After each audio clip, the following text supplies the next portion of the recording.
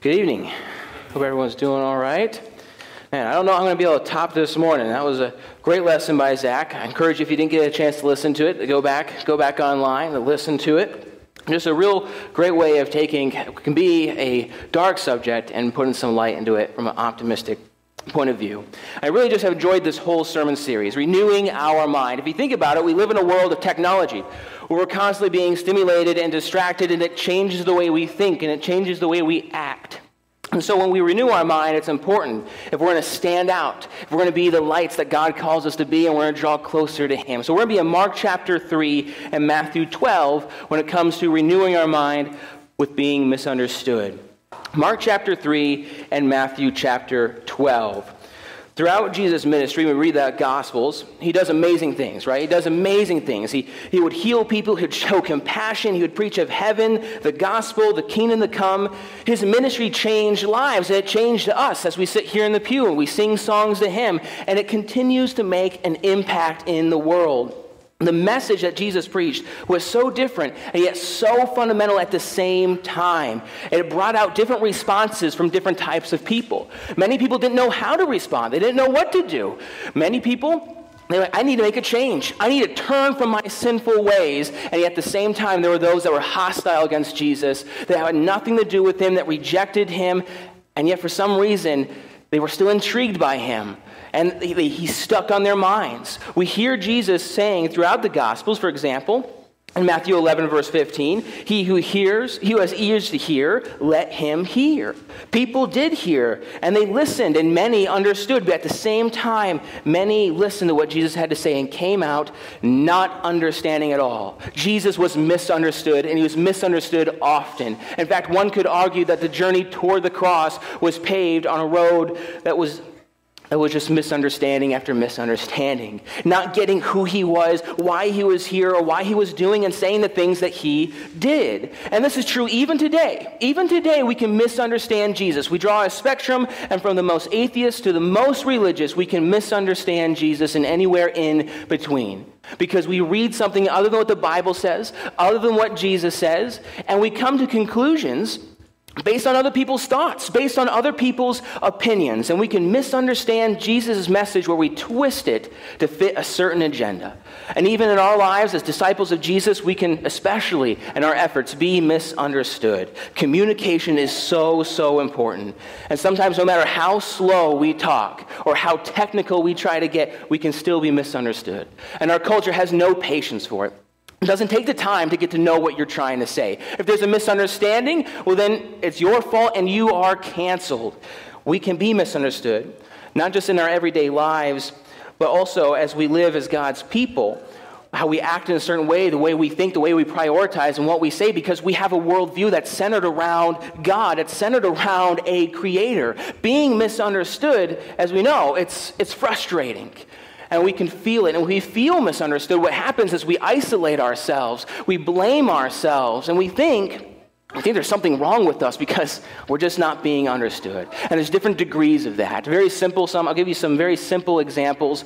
I'm talking to my 3-year-old. She's trying to explain something to me, something fun, something exciting that she's doing, and I'm not getting it. I'm not understanding anything that she's saying. Right? She doesn't have a big enough vocabulary. I'm not much better, maybe a grade above, but we're not getting it. We're not getting it. And the same can be the other way around. When she gets in trouble, and I'm trying to explain to her, hey, we don't do that, right? She doesn't have the same life experiences as I do. And so I can get frustrated when she's not getting why she's not supposed to be doing that when she gets in trouble. And those are just easy examples that we all experience. Even for non-Christians, it can be hard to understand Christians, like learning a new language. And Paul ran into that all the time in his ministry.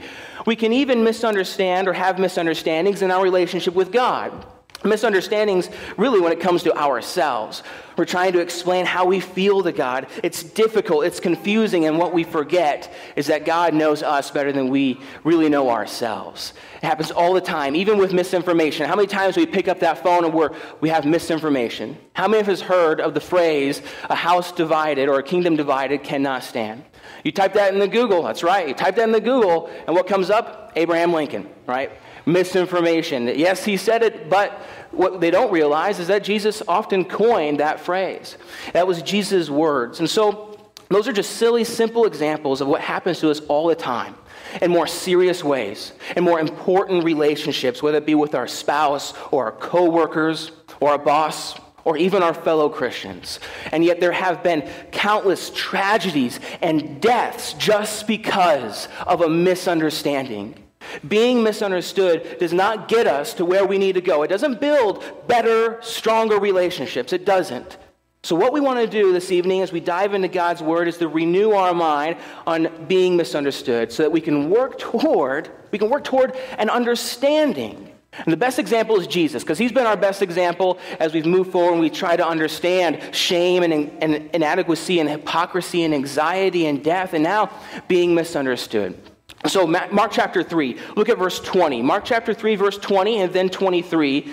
Mark chapter 3, 20 through 23, and then you want to see Matthew 12, verses 22 through 24.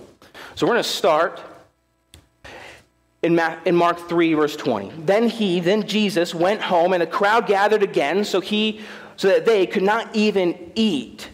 And when his family heard it, they went out to seize him, for they were saying, he is out of his mind. Now jump over to Matthew 12, verse 22. Then a demon-possessed man who was blind and mute was brought to him, and he healed him so that the man spoke and saw. And all the people were amazed and said, can this be the son of David?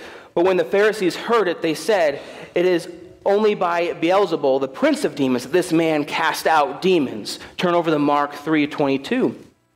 And the scribes who came down from Jerusalem were saying, he is possessed by Beelzebul, and by the prince of demons he cast out demons. And he called them to him and said to them in parables, how can Satan cast out Satan? All right, I'm going to stop right there. Do you see where the confusion is happening there? The people are amazed. They are amazed by his power. What does it say in Matthew 12:23? That just a handful, just a few people are amazed? No, that all the people are amazed. They are amazed by his power, as it says in Matthew 12:28, that comes from the Spirit of God, saying, I cast out these demons with the power of the Spirit of God. And now when we see something we don't understand, it's hard to make sense of those things. And that's what these people are doing. They're trying to make sense of what they are seeing. And so there's confusion and there's chaos and everyone is jumping to their own conclusions. Does that sound familiar? It sounds like almost a mini social media here in this text. What's happening, for example, when there's a big event and we don't have all the information? People just jump to conclusions. We have to wait, but people get in their political spacesuits, right? And they make up stuff and they report false information on things that we just don't understand. But the thing is, there are people that deeply want to understand. And I know people can be turned off by that, but that's the key. There are people that deeply want to understand what it is that they're seeing, the amazing things that they are seeing. We often are too quick to call someone naive and to say that they're ignorant instead of trying to flesh out any misunderstandings we may have with people who truly do want to understand. And we're seeing that in this text. People have different responses to Jesus and his power. Power that comes from the Spirit of God. People misunderstand Jesus as a man, and he's doing good things. His intentions are good. How can we as humans do that?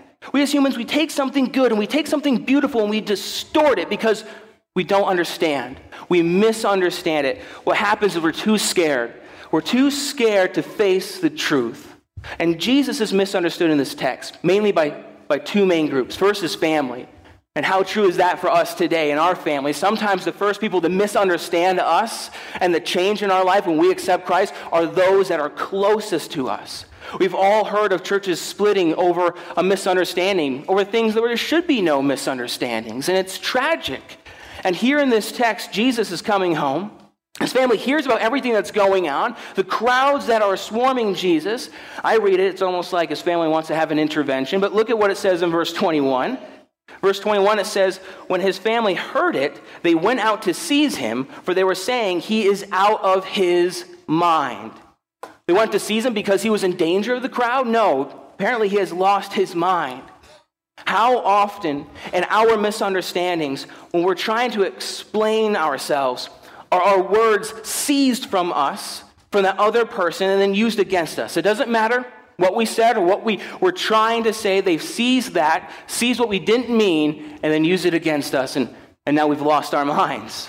There's no willingness there to understand. We have thrown in the towel, they've given up on the conversation, and that's what Jesus' family here has done.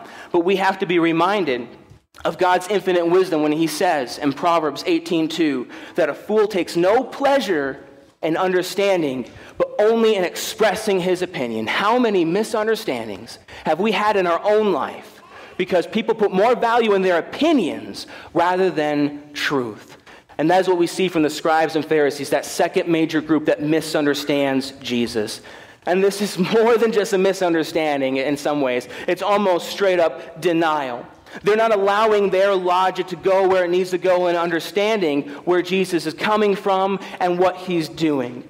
Their reasoning is just human reasoning trying to understand this phenomenon. They don't understand. And the problem is, their reasoning is unreasonable.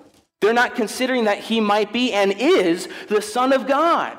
But in their mind, there has to be a better explanation.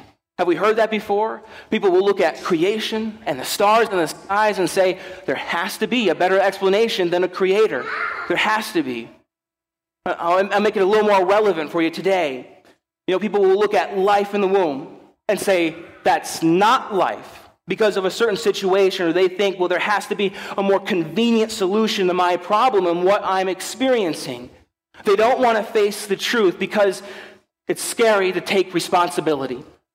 Facing the truth takes responsibility. Accepting who Jesus is as God takes responsibility on our part. We have to take responsibility. If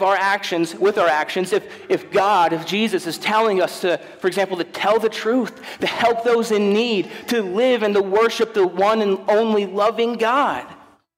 And in this situation, the Pharisees, they fear the crowd. They fear their lack of influence more than they fear God. We have to remind ourselves, who is the God of all reasoning, the God of all logic, and the God of all wisdom. And so, there is a misunderstanding. The desire for God's people should be to use God's wisdom to discern the words and actions of others and of the situation. And instead, what we see in Mark 3 is what? They accuse Jesus of being demon-possessed. And what they're seeing is almost too amazing for that to make any sense. After all, Jesus not only took the demon out of the person, but he healed his sight and his voice. So, of course, in their mind, it only makes sense that he's not just possessed by any demon, he's possessed by the prince of demons. It's like there's so much denial that they have to justify their logic with less logical thinking, with just straight up foolishness. And if that's the perspective that we take and that other people take, then what they're saying is what Jesus is doing is nothing more than just a simple magic trick. That it's just the prince of demons telling this demon to come out of this man. And for what reason? And this is where Jesus begins to understand their thinking. He says in Matthew 12:25, says, knowing their thoughts, he said to them. Jesus realized what they're thinking. And did Jesus hide away? Did he blow off the conversation? Did he run away from that misunderstanding? No, he says, I want to settle this in verse 23 of Mark 3. Mark 3:23, he says, he called them to him. He said, come here, come here. He called them to him and said to them in parables, how can Satan cast out Satan? Why Jesus tries to clear up a misunderstanding with a parable, I don't know. But he's Jesus, and he can do it. He can, and what he says is very powerful. And that's what we want to try to pay attention to this text. It's the effort brought on by Jesus here. Because when there's a misunderstanding, what we do is we run away. That's the easiest form of action, especially in a chaotic moment like this, is to run away, to leave the explosion, to leave the chaos before it consumes me so that I don't get a bad reputation, so that I don't get canceled. But is that what we see from Jesus? No. Is that how we show love to other people and care to other people? No. What Jesus does is he talks to these people in the midst of a huge crowd saying he's possessed by a demon and saying they want to seize him and that he's insane. Is he offended by these things? No. Is he assaulted or ashamed, I should say, by his family who are not supporting him? No, he's not.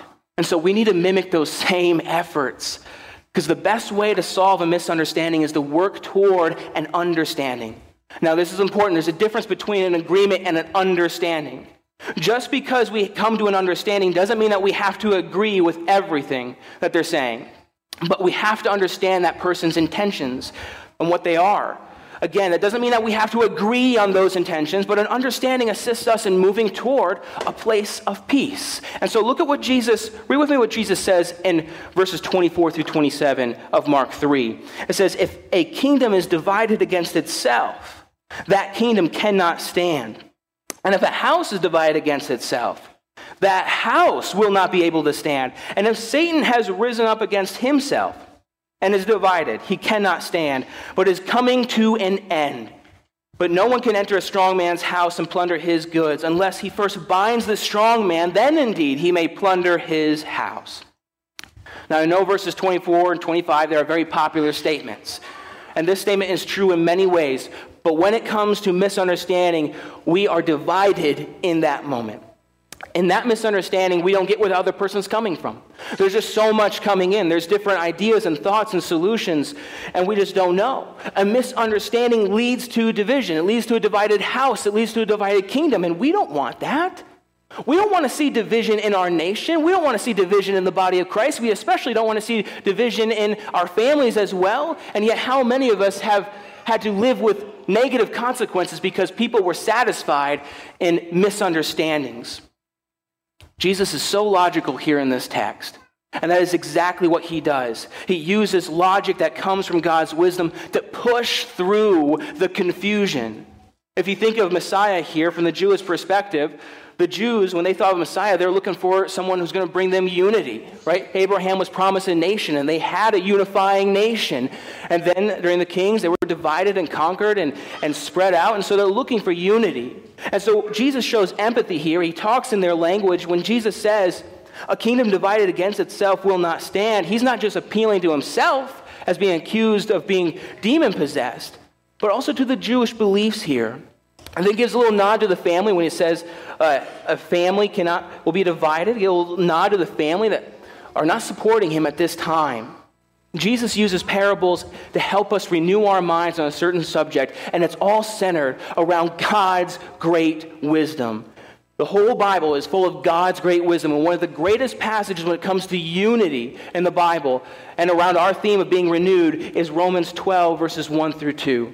Which reminds us, as it says, I appeal to you, therefore, brothers and sisters, by the mercies of God, to present your bodies as a living sacrifice, holy and acceptable to God, which is your spiritual worship. Do not be conformed to this world, but be transformed by the renewal of your mind, that by testing you may discern what is the will of God, what is good and acceptable and perfect. Jesus is sacrificing for understanding. Conforming to this world only adds to the chaos that this world is offering instead of understanding. Notice what Jesus says about Satan in verse 25. In verse 25, Jesus says, if Satan has risen up against himself, this is Mark 3, and is divided, he cannot stand, but is coming to an end. Why would Satan depossess a demon-possessed man? Satan is all about chaos, and it is in his power to possess, to contort, to get you to conform rather than transform. It is his mission to create misunderstanding. And so why would Jesus be demon-possessed if he's creating peace, if his intentions are good and he's doing good? He's not possessed. He is the Son of God. He has to be the Son of God. He has to be the I am, if he's going to command a demonic spirit to do something against what their mission is, to create chaos. Satan is very powerful, and Jesus doesn't deny that fact. In fact, he admits it in verse 25, that Satan has power, that Satan does stand for something, and it's not against himself, that he stands against you and all of us trying to fight against the chaos and the misunderstandings of this world. And so my encouragement to you is not to let Satan take control of your life because he wants to divide us. Are we searching for understanding? An understanding that is going to create unity. An understanding in our conversations and our relationships and our studies and studies with God's word. Peace in our relationships and unity in the kingdom. That's what Jesus is doing. Jesus does this by first listening to the concerns and the accusations brought to him by others. And then he speaks, and when he speaks, he's using the wisdom of God. Wisdom we can all find using God's word to bring understanding to a situation. And as a family, as a body of Christ, are we doing that? Are we renewing our mind about being misunderstood? What does Jesus say about his family? Look in verses 31 through 35. Verses 31 through 35 of Mark 3. And his mother and his brothers came, and standing outside, he sent to him and called him. And a crowd was sitting around him, and they said to him, your mother and your brothers are outside seeking you. Verse 33, and he answered them, who are my mother and my brothers? And looking about at those who sat around him, he said, here are my mother and my brothers. For whoever does the will of God, he is my brother and sister and mother. Jesus' family isn't seeking his teaching. In fact, they're seeking to stop Jesus. But according to Jesus, according to the family, Jesus has lost his mind. They're wanting to seize him. They aren't sitting around Jesus like the crowd, as Jesus says, who is his true family in verse 34. A crowd that's doing what? What is this crowd doing? They are seeking understanding. And yet at a distance is his family, away from Jesus, away from God, satisfied with misunderstanding. This life is full of misinformation. It's full of confusion and it's full of misunderstandings. But it is ingrained in us. It's ingrained in us to ask questions about life, to make sense of things. Why? Why do we do that? Why do we care about where we come from and who we are and why we're here? I believe it's God's way of instilling in us a path toward understanding. Understanding him and finding Jesus so that we can sit in his presence and have peace, just like this crowd who, remember, was chaotic at the beginning and now is what? Is calm. The teaching in this text is applied and can be applied really to the macro and micro levels of our life. If we are being misunderstood, then we need to strive toward understanding, because understanding, it comes from God.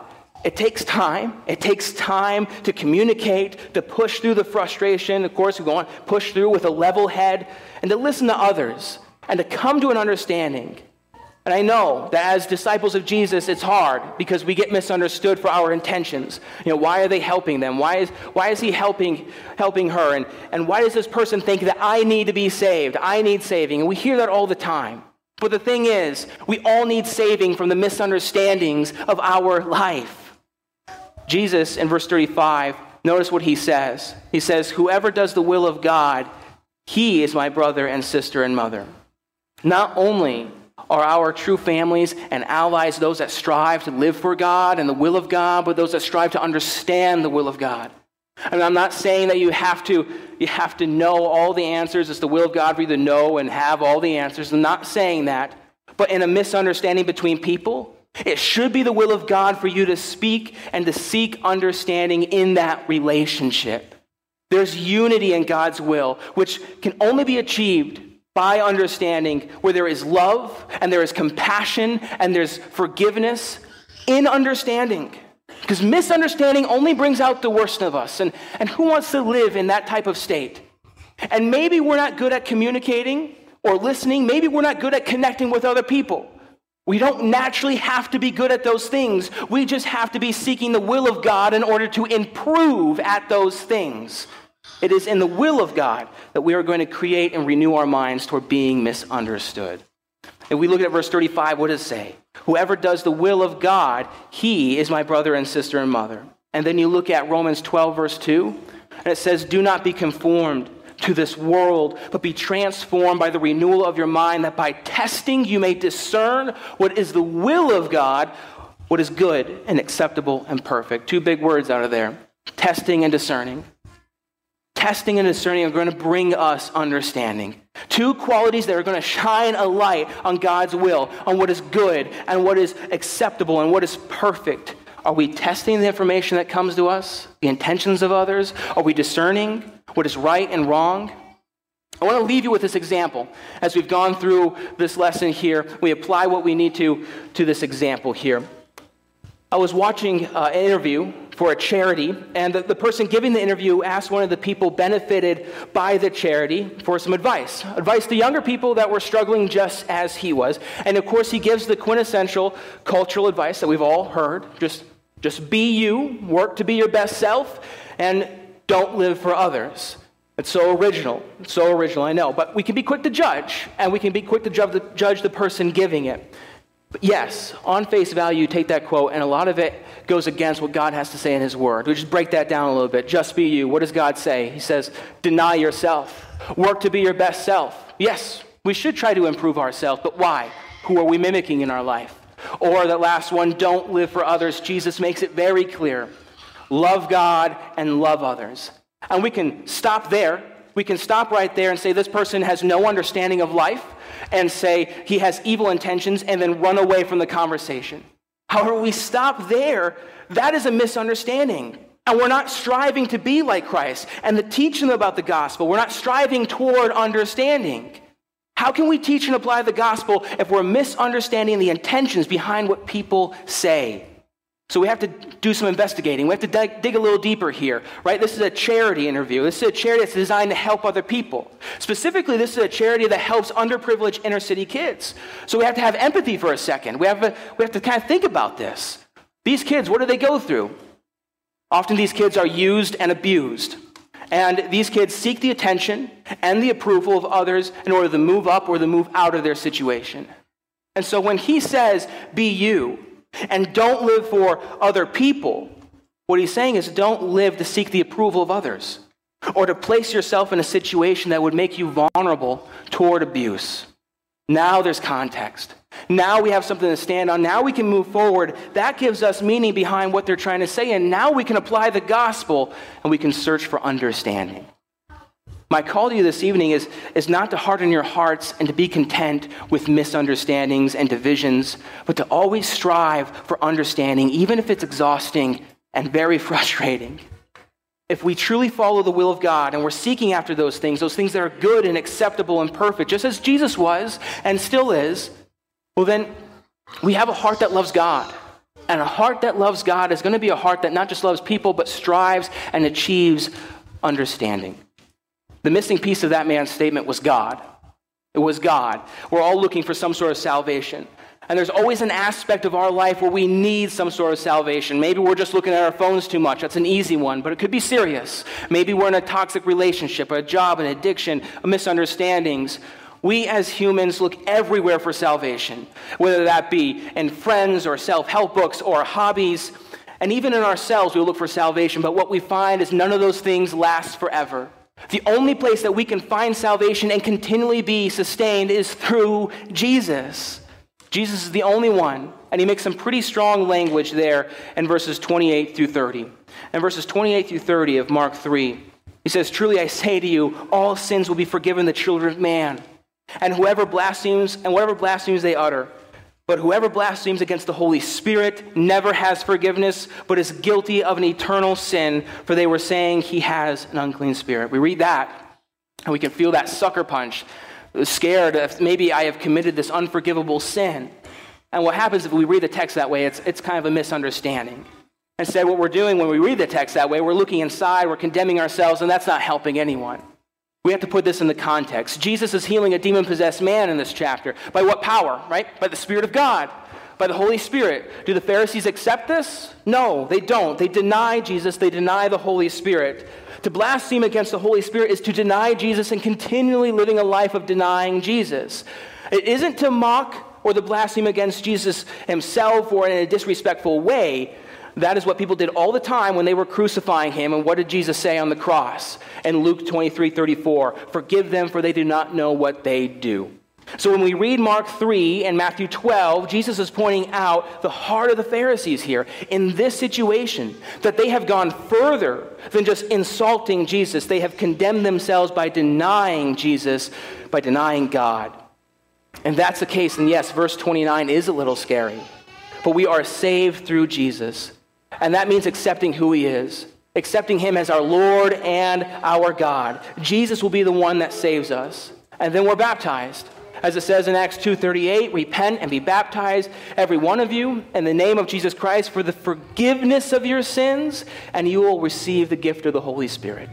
The only way we can receive the Holy Spirit is if we deny ourselves. And there's no room for God and ourselves in sin. The Pharisees never denied themselves. They never made room. In fact, they just denied Jesus. So don't reject Jesus. Don't live a life of denial. He is the one that can save us. He's the one that can keep on saving us.